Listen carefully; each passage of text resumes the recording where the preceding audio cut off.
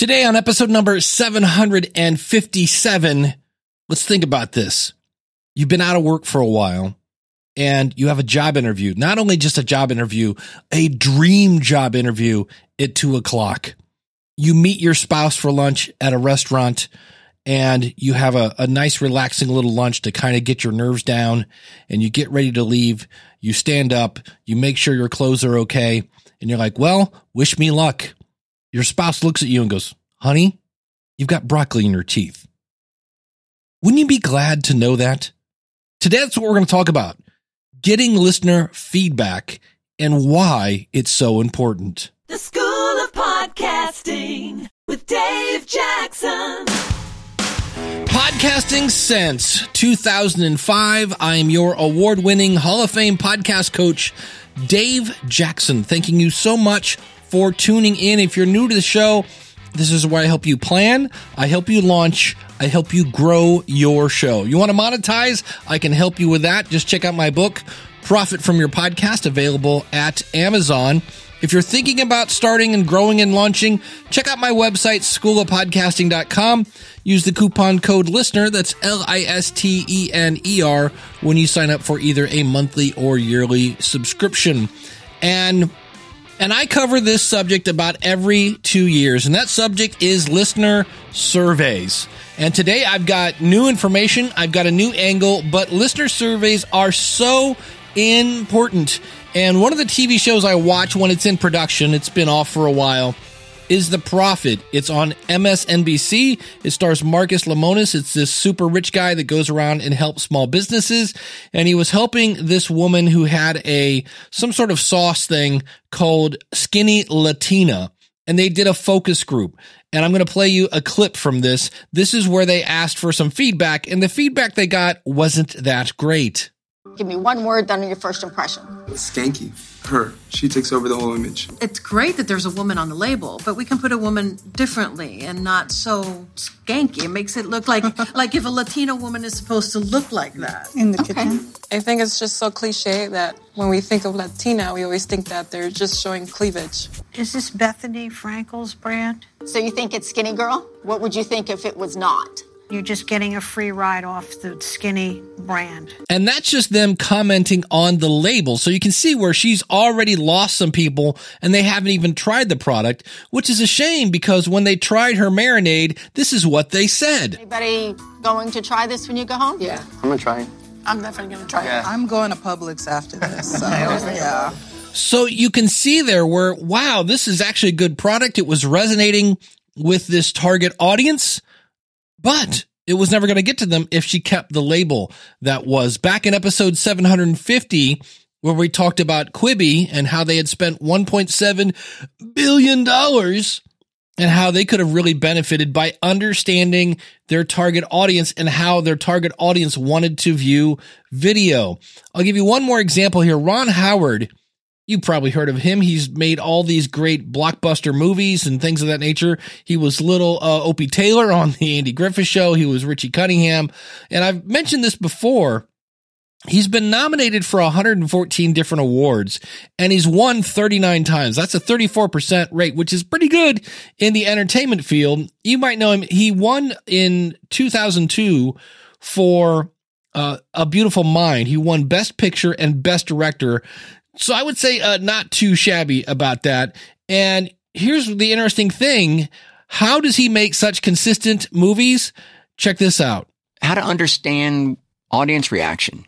We did our first previews, and I was so defensive about it and against it, and I wound up learning so many important truths about our story that to this day, even the Beatles documentary, even though I have Final Cut, I screen the movies and I know how to ask the questions, and I ask people to fill out questionnaires and things like that. And I find it very, very useful. It's difficult. Yeah, a lot of people object to that. They do. But I always think that it's like the playwright getting to see the show out of town, before you take it to Broadway. I don't think it's really any different than that. And again, I have the confidence of having done it a lot and the power of Final Cut, so that this is about me understanding how the movie works. And I think it's really important to understand, how a movie is communicating with an audience. And we should be the same way. We are serving our audience.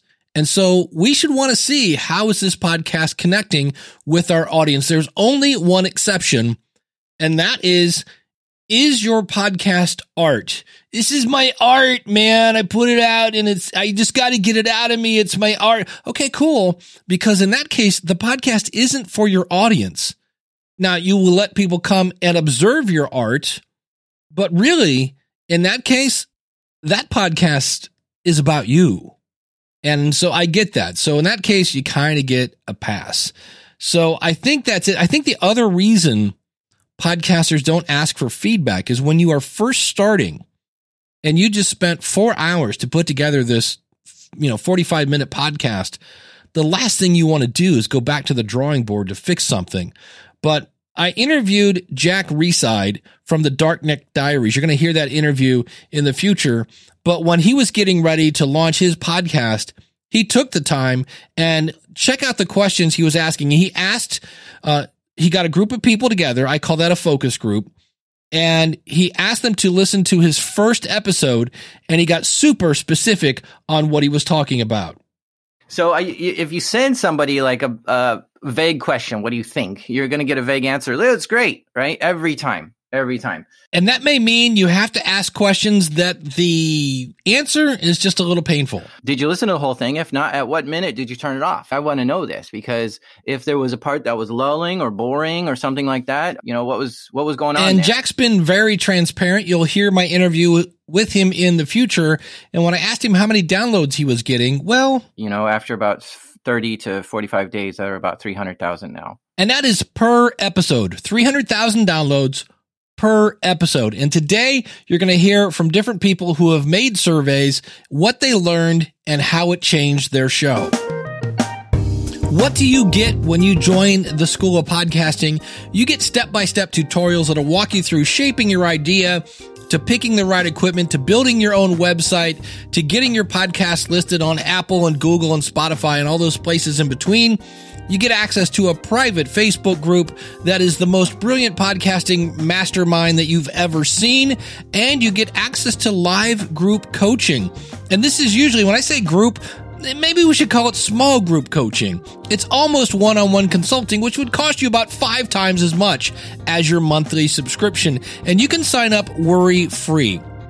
All you have to do, go to schoolofpodcasting.com/start, use the coupon code LISTENER, and that will save on either a monthly or yearly subscription. And if for some reason, anytime during those first 30 days, you go, you know what? I figured it out. I'm not going to do this now. I might do it later, but it's not for me right now. Dave, I want out. That's right. You get your money back anytime during that first 30 days. So you can join worry-free. Come in, dip your toe in the water, check it out, and if you don't like it, leave. Just go to schoolofpodcasting.com/start. Use the coupon code LISTENER when you sign up for either a monthly or yearly subscription. schoolofpodcasting.com/start. Your audience is waiting. Let me help you. When it comes to feedback, you've got to go in with the right attitude. And Brian Halligan is the CEO of HubSpot. He was recently voted as a top CEO in America because he took his company from $0 to basically being worth about $6.5 billion. Yeah, billion. And he said feedback is the breakfast of champions. Bill Gates, you may have heard of him, said your most unhappy customers are your greatest source of learning. So the first thing you have to figure out is why. Why am I doing a survey? And so I reached out to Scott Johnson from the What Was That Like podcast. You can find it at whatwasthatlike.com. It's a phenomenal podcast with some amazing stories. And Scott started the show back in 2018, in July, and he's chugging right along, constantly growing his audience. And so when I asked Scott, because he had said he had learned some things from his survey, and I was like, oh, you got to come on and share those. And I asked him, I'm like, Scott, why are you doing a survey? Well, it's something I'd actually thought about for a while. And now the show is getting big enough that I'm starting to look into ads and sponsors. And, when you talk to a sponsor, they're all going to want to know who's your audience, what are the demographics, and all of that information. And also, if I know who my audience is, I might be able to decide which sponsors would be a good fit as well. But even more than that, I wanted to know who my listeners are so I can provide better content for, what they're looking for. So I figured, hey, let's ask a few questions of my listeners and see who they are. And it turns out that the tool that Scott uses is the one that I recommend because, well, it's free, and he did a bit of research. And of course, the one everybody knows is SurveyMonkey. And I actually created an account with them and I figured this one's the standard. This is the one that everybody uses, so this is what I would use. And I created an account and I started going through, setting it all up. But I found myself going on their website and getting on chat, asking questions like, how do I do this? Or, why is this happening? Or that kind of thing. But then I found a YouTube video, a tutorial on using Google Forms to create a survey. And that's the one that I recommend. I know it's free and it's Google, but I love it. And here's what Scott had to say. It is incredible. And it is completely free. As long as you have a Google account, use a Google form. And this YouTube tutorial, you could figure it out yourself anyway. But this tutorial, this guy walks you right through. Click this, put this here. And I'll have a link to that tutorial in the show notes at schoolofpodcasting.com/757. And I know what you're saying, Dave, I've tried surveys. I couldn't get anybody to fill the darn thing out. Well, here's what Scott did, and it seemed to work. I kind of had in the back of my head that I wanted to get at least 100 responses. I figured, okay, I'm not spending any money on SurveyMonkey. So I took $50 and put as an incentive that whoever filled out the survey and decided to leave me their contact information at the end, I would put all of those people in a drawing for a $50 Amazon gift card. Glenn the Geek Hebert over at horseradionetwork.com. If you like horses, you'll like Glenn. He's got a ton of shows all about horses. And when I asked him what he used to make his survey, we did it on Facebook. Oh, there you go. We just threw it on Facebook and did a survey in our Facebook group. And Glenn has a very engaged audience, and he just explained, hey, when you do this survey, it's going to help make the show better. And he had over 300 people reply to his survey. James Jacobson, you've been hearing about him on my show, does the Dog Podcast Network. He's also been doing surveys as he's getting ready to launch his network. And here's how he got people to fill out his survey. We incentivize them with a whopping $25 Amazon gift card and explain why this is helpful to us and helpful to them, why it serves their interests. And we get a really high response rate, and people spend a lot of time being extremely thoughtful, and they're doing that for, I guess, because they like what we're doing, and also maybe for the $25. But it seems like an awfully fair trade. And when I asked Scott, do you really think something like that will incentivize? It is Amazon gift cards are pretty much money. That was kind of the big incentive. Most people did. There were some people that didn't. But most people left their information, and then we had a drawing. So Scott announced this in the podcast once. He announced it in his private Facebook group. And then as you hear, he kind of turned this into an event. The whole thing went like 3 weeks. So I said, and this was like the first or second week of the month. And I said, at the end of the month, the last day of the month, we're going to have this. We'll have a Zoom meeting. Anybody that participated can come into the Zoom meeting, and we'll have a live drawing right there. And we'll find out who gets the Amazon gift card. And it worked great because I didn't expect this, but the person that actually won turned out to be an elementary school teacher out in California. And she was so excited. She never wins anything. And she used the Amazon card to get something for her class, a document reader, whatever that is. I don't know what they do with that. I read documents, obviously, I guess. But she was excited. Her whole class was excited because they get this new thing, and they loved it because it was provided by the podcast. And then she recorded an audio saying, hey, I just want to let you know I did this for my class. And so I played that on an episode. So it turned out it was a really very positive thing from many different aspects. And I understand you might be thinking, if you offer an incentive, then is that really the motive that's making them fill it out? And from the people I talked to and in my own travels, people are filling out the survey because they are your listeners. In fact, they're your super listeners, and anything they can do to make the show better, especially for them, then will do that. The key is you want to make it easy. Most of the questions were multiple choice because I wanted to like some of the things is like, are you male or female or other? You got to include several options there now. But a lot of them were, what category of podcast do you like to listen to? And I even included some like, what is your income? And rather than having to write this stuff out, I had, is it, 50 to 75,000 a year, 75 to 100, whatever. So they could just choose, and it made it easier for them to fill that kind of thing out with the numbers kind of stuff. But then I also wanted to get some original feedback from them. So I asked, like, what's your favorite episode?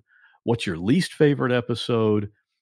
One of the questions I asked was, if you could change one thing about the show, what would it be? And I got to tell you, when you ask a question like that, or some of these other questions, you got to be ready for answers that you may not like them. You may not expect what people are going to say. And I mean, overall, it was very good. But I had some people like for 2 years, I've had this same kind of an opening sequence in my show where it's me, a pre-recorded audio of me saying, hey, this is what was that like.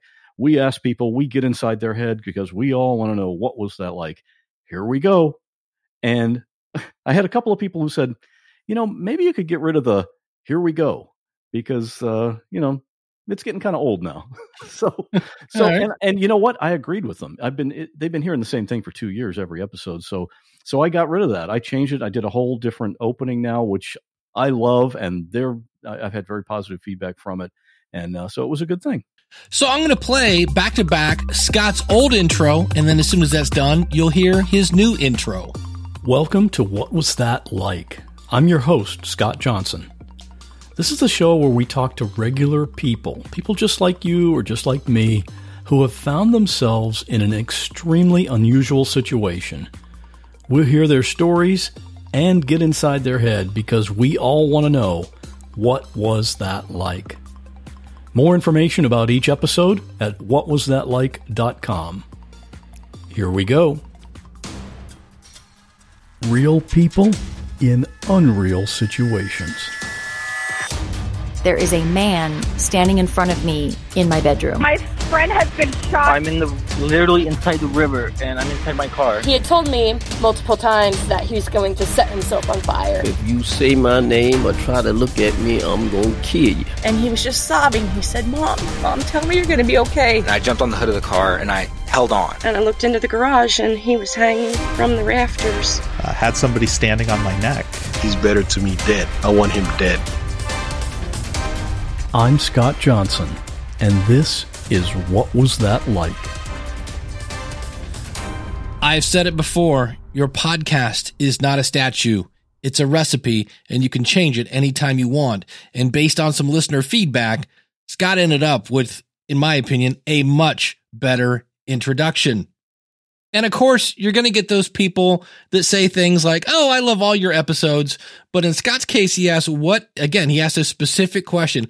Which one was your favorite and which one was your least favorite, which in some cases was kind of confusing. Yeah, a few people would say, no, I like all of them. I love them all, yeah. Which, that's great, but it doesn't really tell me anything. But probably the one that was most commonly the least favorite was the guy who ate his own foot. Okay. And surprisingly, for some people, that was their favorite episode as well. So you just gotta listen to that one to see what it's all about. Meanwhile, over at the Horse Radio Network, Glenn the Geek, his survey was much more focused on understanding how his ads were performing, how his audience preferred ads, because ads are a huge part of the Horse Radio Network. And here is what Glenn learned from his survey. If you're in a niche, let's say you do bicycles, okay? Bicycle magazines were around before banner ads on websites. And your longtime advertisers that sell stuff in the bicycle world have been used to doing ads in magazines. So that's your biggest competitor. So I wanted to ask, that's where I geared this survey. Again, the first thing you need to figure out is, why am I doing this survey and what information am I trying to get? Here's what Glenn learned. What we found out is that 65% of our podcast listeners don't pay for a magazine of any kind. So you have your group of podcast listeners, you have your group of magazine readers who probably don't listen to any podcasts. And then there's that group in the middle do a little bit of both, right? So that's what we found out, is 65% of our group didn't pay for any magazines. And then we asked, for those that do look at magazines or websites, how many of you have bought a product in the last year as a result of that ad, of a magazine ad or a website banner ad? And 85% did not purchase anything from one of those ads in the last year. So then we asked them the follow-up question, how many of you have bought because of a commercial we did on one of our shows in the last year? And that's what we set it up as in the last year. Same criteria. 90% had bought a product. See, that looks really good in a media kit. It does. And it actually, I fudged it a little. It was 95%, and it just looked ridiculous. So I dropped it to 90 for the media. And I can't believe this. I kind of then looked at the comments as to why. And the reason why is because the host recommended it. There was a personal connection. Remember, they're coming for the content, but they're staying for the host. That is the fundamental rule of podcasting. And they're staying for the host because they like you. You know, they're not hanging around if they don't like you. So you just had a 1-star review you posted. That guy wasn't hanging around because he doesn't like you. He didn't like you, right? And that's okay. 20% of the people out there don't like you, and you're playing to the other 80%. So they're buying because you recommended the product. You talked about the product and you recommended it, and you're their friend. So that's the reason that it's a very personal connection that they don't have with a magazine ad in a magazine. Then I took it a step further. I asked them, what format do you prefer hearing our commercials? Because we do a bunch of different formats. And I was shocked at the responses here. And this changed from the last time 5 years ago when I did this. The number one, 35% said product reviews. Kind of get that, right? Because it's a review. A lot of times we have our listeners do the review, so they come on the show. So that kind of makes sense, right? That a product review would be that. Host discussion was number 2 at 30%. So, and that's where we discuss the product. I've used it. This was what happened. You know, it's less of, we're not reading it. We're discussing it. The advertiser does the commercial. And a lot of times what we have there is the advertiser will come on and do a little tip about a product. Use it this way. You know, it's best not to use it this way. And we'll do a minute or two of that. And that they like those because it's educational. Right. The one that was the 2 lowest, and I'm talking 4% each, were host read ads, where we read the copy provided by them. And what does people tell you to do? Host read ads are great in podcasting, right? 4% on our survey like host read ads. And pre-recorded were 2%. So if we have a retailer now, and we do this with most of our retail sponsors, what we do is the 2 hosts, we go to their website, and we talk about what's on the front page. And then a lot of times we've used that product and we end up in a whole conversation about it. It's a 4-minute ad. But when I go on then and ask listeners about those kind of commercials, that's the one that inspires them to go buy. Because we're just having fun goofing around on their website, and we end up talking about products, and our group is very product driven. You know, they all like buying stuff for their horses. So think about what Glenn's sponsor kit looked like before, and now think about what it's going to look like after his survey. And one of the reasons why Glenn is so successful with advertising is Glenn has integrity. He will not have a sponsor on his show. He has to try them all before they actually become a sponsor, and he will not take a sponsor that he himself would not recommend. I turned one away last week. Yeah. You know, it just didn't, the product was weird. I mean, it didn't fit. Yeah. I couldn't recommend it. But not all of his survey was about advertising. We did one other question too. I'll end with this. We did, when do they listen to the shows? And I'd done this question before, and our group's a little different. And before it was when they're cleaning the barn was like number one, like 60% of them. It wasn't this time. It was driving, which, you know, is true of most podcasts, but I didn't think was true of ours. And that was almost 40%. And then it was anytime, anywhere, which is kind of how I listen to podcasts. At work was number 3. Doing barn chores was number 4. And the lowest on the list was around the house, which I was kind of surprised. I thought that'd be higher. But if you're at a loss for what should I ask my audience, here are some things you might want to think about. Demographics. You almost always want to ask this, because if you're going to someday monetize your podcast, you're going to need to know what age is your audience, what sex, what income, those types of things. You might want to ask, where do you hang out? You know, what other kind of information like yours is out there, and where do they get it? Now, why would you ask that question? Because A, you might want to partner with that particular organization or website or whatever, or if they have sponsorship, you might see how much they're charging so that you can, you know, undercut them. You might want to ask if there are any forums, if there are any magazines, whatever it is. Where are your people going? Because I always say, when it comes to growing your audience, figure out where they are, go there and make friends.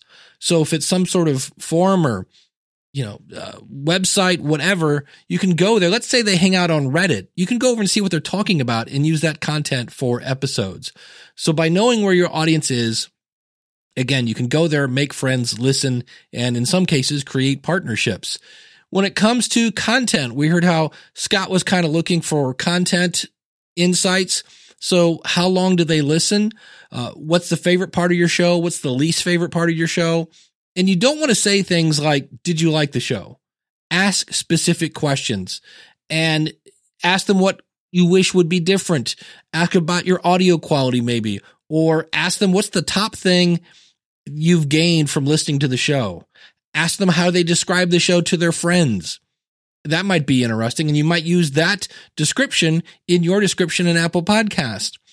If you're doing any kind of sponsorships, especially with advertising, have you purchased any products from the sponsors on the show? That's what Glenn asked. Who do you think would be a good sponsor? And then you can use that email to go to that potential sponsor, go, hey, my audience says you would be a good fit. What do you think? You might want to ask them if they skipped the ads or what was the last thing they purchased. You might find out that your audience is buying a whole bunch of something and you go, hey, would you like to be a sponsor of my show? If you're thinking of doing a Patreon, you might want to send out to your audience and say, hey, I'm thinking of starting a Patreon or whatever crowdfunding tool you're using. If I start this, would you support it? And if so, how much would you be willing to pledge per month? If you do multiple segments, you could say which one is your favorite segment and which one is your least segment. So if you do the same segments in every show, that would be another thing you could do to kind of figure out which one your audience knows. And if you see that everybody hates that one lightning round thing, well, then you can quit doing it. Another tip, if you're having people rate things, always use even numbers. If I say, hey, where 1 is bad and 5 is great, you can choose number 3 and be right in the middle. Where if I give you 1 through 4 and you're not feeling 1 and you're not feeling 4, you have to figure out, do I like this a little more or do I not like this a little more, and choose 2 or 3. I would recommend looking at other podcasters' surveys just to get an idea, even though they may not be shows that are like yours. If anybody wants to get the list of questions that I used, I'd be happy to send that to them. I don't know. I looked at, Jack Resider, Darknet Diaries. He did a listener survey. I looked at the questions that he asked just to get ideas. I put them all in a Word document first so that I could kind of look at it and read it, think about it for a few days before I actually created the survey and announced it. And of course, you want to have the survey completely created and ready to go before you mention it anywhere publicly to your listeners, because there's going to be some people that go there immediately and fill it out. And Scott's right. You want to take those results and you want to do something with them. I will say this, when I used to teach customer service many moons ago, the worst thing you can do is ask your customer for feedback and then do nothing with it. So what you want to do is you want to ask your listener, then you want to categorize that feedback into different buckets so you can kind of see if there are any kind of meaningful patterns that are going on here. Then you want to act. So in Scott's case, he redid his intro, and then you want to follow up and say, hey, I've been doing this based on your feedback. Is this better?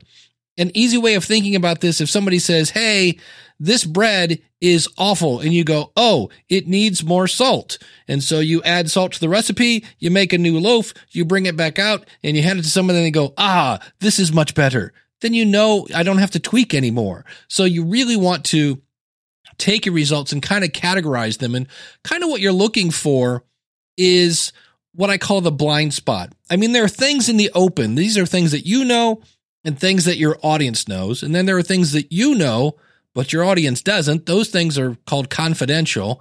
But then there are things that you don't know, but your audience does. And that is your blind spot. And what you're looking for is the blind spot. That's the thing you go, ooh, I didn't realize that. And when you get that feedback, you can fix it, and now it's going to be better. When you find out what's working, you can do more than that. When you find out what's driving your audience nuts, you can quit doing that. You end up with a podcast that is so good that your audience can't help but tell their friends about it. And that's how you grow your audience. So don't be afraid to get a little constructive feedback. It's okay. We all know we're not perfect. Get out there and start a survey today. Of links in the show notes at schoolofpodcasting.com/757 to show you how to use Google Forms. Dogpodcastnetwork.com is the website that James Jacobson it's up and running. He's launching a new flagship show in 9 days. And when I learned about this and I got to know James, I'm like, hey, can you come on and we're just going to watch you launch this thing and we'll all learn together. So it is the Dog Podcast Network, which kind of means it's a business. I mean, that's usually networks are either, hey, it's just cross promotion, or we're going to kind of pull all of our shows together to try to get sponsorships, or both in most cases. So tell us a little bit about, I guess in this case, it's a business. Tell us about running the business side of this. Yeah, it's very much a business. I mean, I today we're sitting here. Wondery just got bought by Amazon for $300 million. So yeah, I think those, when we look at like, what would I love to be doing in 5 years? I'd like to get a check from Amazon or Spotify or something like that. So that's like what an entrepreneur would call the exit. So it's very much a business. And while we love dogs and I'm so enamored with the content we're doing, I have to structure everything from our programming and our team and our promotion and our advertising so that we can be a profitable business. So, because it's not enough from my perspective to create great content if it's not self-sustaining. It has to be something that brings in enough money so that the people on the team get paid. And at the end of the day, there's at least something for me, at least something to feed my dogs. Well, you've started a few companies. How long of a runway do you have before you go, I thought this was going to work. We did everything we could. Have you ever had one that you just go, yeah, we gotta kill our darlings or whatever? You know how you say it takes 3 years for a podcast to take off? It takes 3 years for a company to take off. So I always look at it that way. And luckily, I knock on wood, I've always been successful. But part of that success is being freaking frugal at the beginning and not being like, oh, spend some money on this, and just being really frugal about everything and building it from a sustainable perspective. And that means everything we do. I mean, I literally was on a call before this where I was talking with my bookkeeper about, well, I see that price has gone up to like 100. Let's get it back down to when it was 40. So literally looking at like those types of savings and having that perspective so that everyone in the company appreciates that. Years ago, the Washington Post did a story on me many, many years ago. And the thing that got the most interest is people said, they remarked on the fact that I never bought paper clips for my company because back then paper clips were ubiquitous. You just got them in the mail. Why would you spend money on paper clips when they're coming for free? So, that frugality is the basis of all the companies I've built. So as it comes to Dog Podcast Network, making sure that we're building something that eventually advertisers will want to advertise on because we have such great content and a big audience. And one of the things I mentioned in my book, Profit from Your Podcast, one of the most profitable things to do is if you have your own product, to use that as a sponsor. And as you get ready to launch, understand you actually have a product for dogs. Yeah, basically Dog Podcast Network was birthed because I have my day job is I run a dog supplement company. We make really cutting edge, great dog supplements.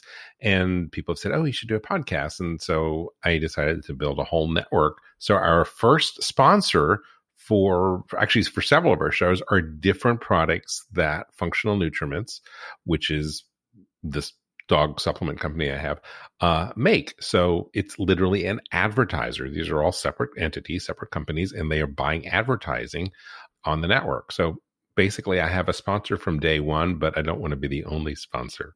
Right. Are you still getting dog stories, and do you still need more? We still need more. We've gotten a bunch of contributions from content providers. Some of them are podcasters, some of them are YouTubers, some of them are writers, some of them are just dog lovers.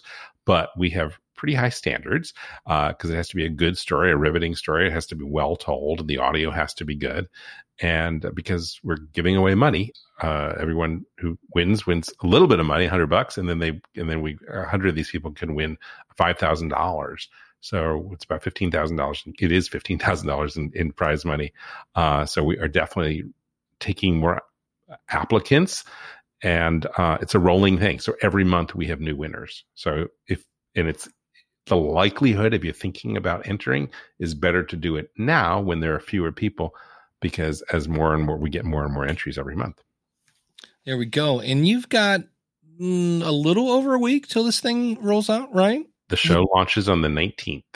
Yeah. So that'll be exciting. And between now and then, what's the next steps? Promotion. We are actually, we're hiring again. I'm really looking to bring a full-time promotions manager in. Nice.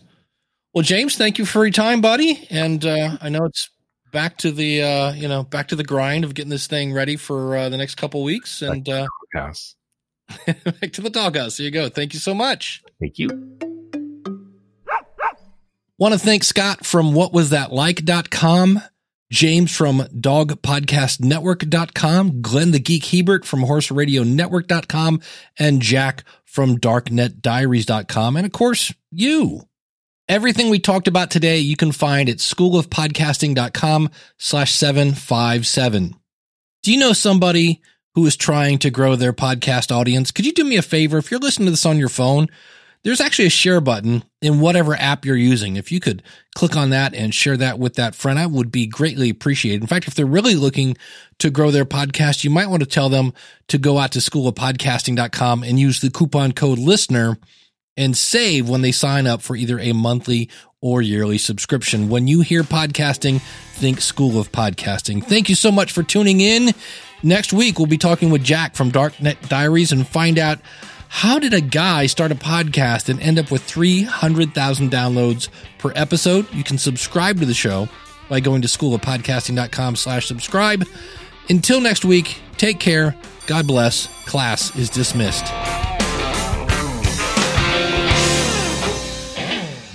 This podcast is part of the Power of Podcasting Network. Find it at powerofpodcasting.com. Changing the world, one download at a time.